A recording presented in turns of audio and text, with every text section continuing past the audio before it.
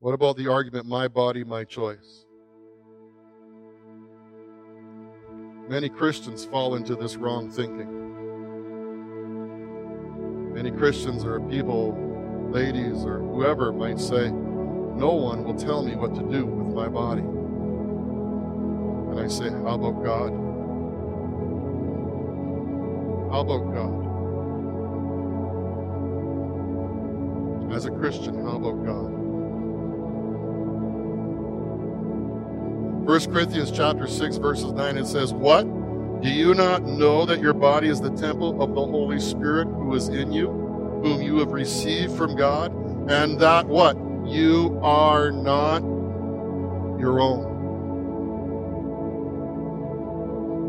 You were bought with a price. Therefore, glorify God in your body and your spirit, which are God's, meaning it's His. Or 1 Corinthians 7:23, you were bought at a price. Do not be the servants of men. Listen, as Christians today, we're not our own. God has purchased us. We even sang it this morning. God has purchased us with the very life of His own Son. And now He has ownership. As Christians, He has ownership of us. This goes beyond simply this idea of abortion or anything else. I mean, this relates to every aspect of our life.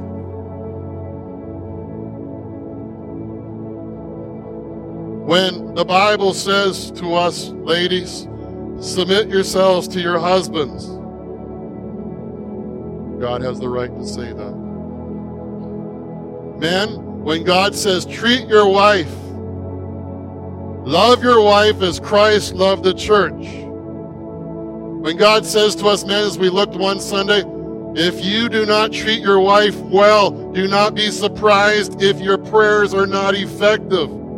You cannot throw up your hands to God and say, well, God, it's my choice. No. You were bought by a price. You were paid for. Jesus set His life down so that you and I can come into eternal life, be bought by His blood. Now we are owned. In a sense, we are owned by God. And so when we want to say, I have the right,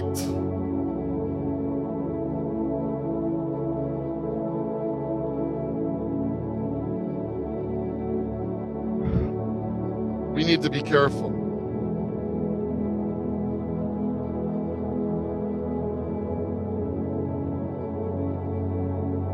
We are not to be submitted to, or we are not to be servants of the activities or thinking of the people in the world or mankind.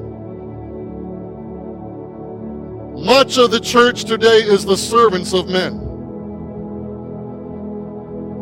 Much of the pastors today, I'll even say, are the servants of men, because we are more concerned with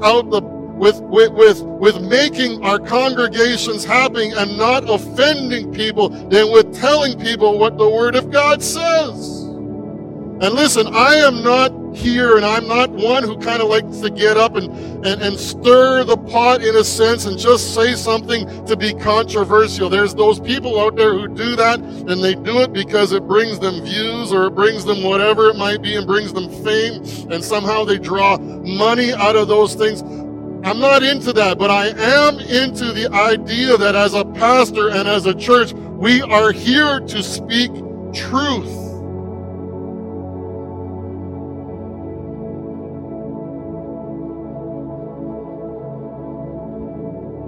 Yes, in love.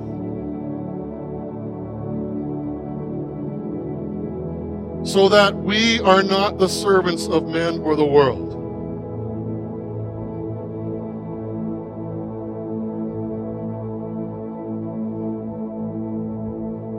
So as a Christian, my body, my choice, it doesn't fit. His body, His choice.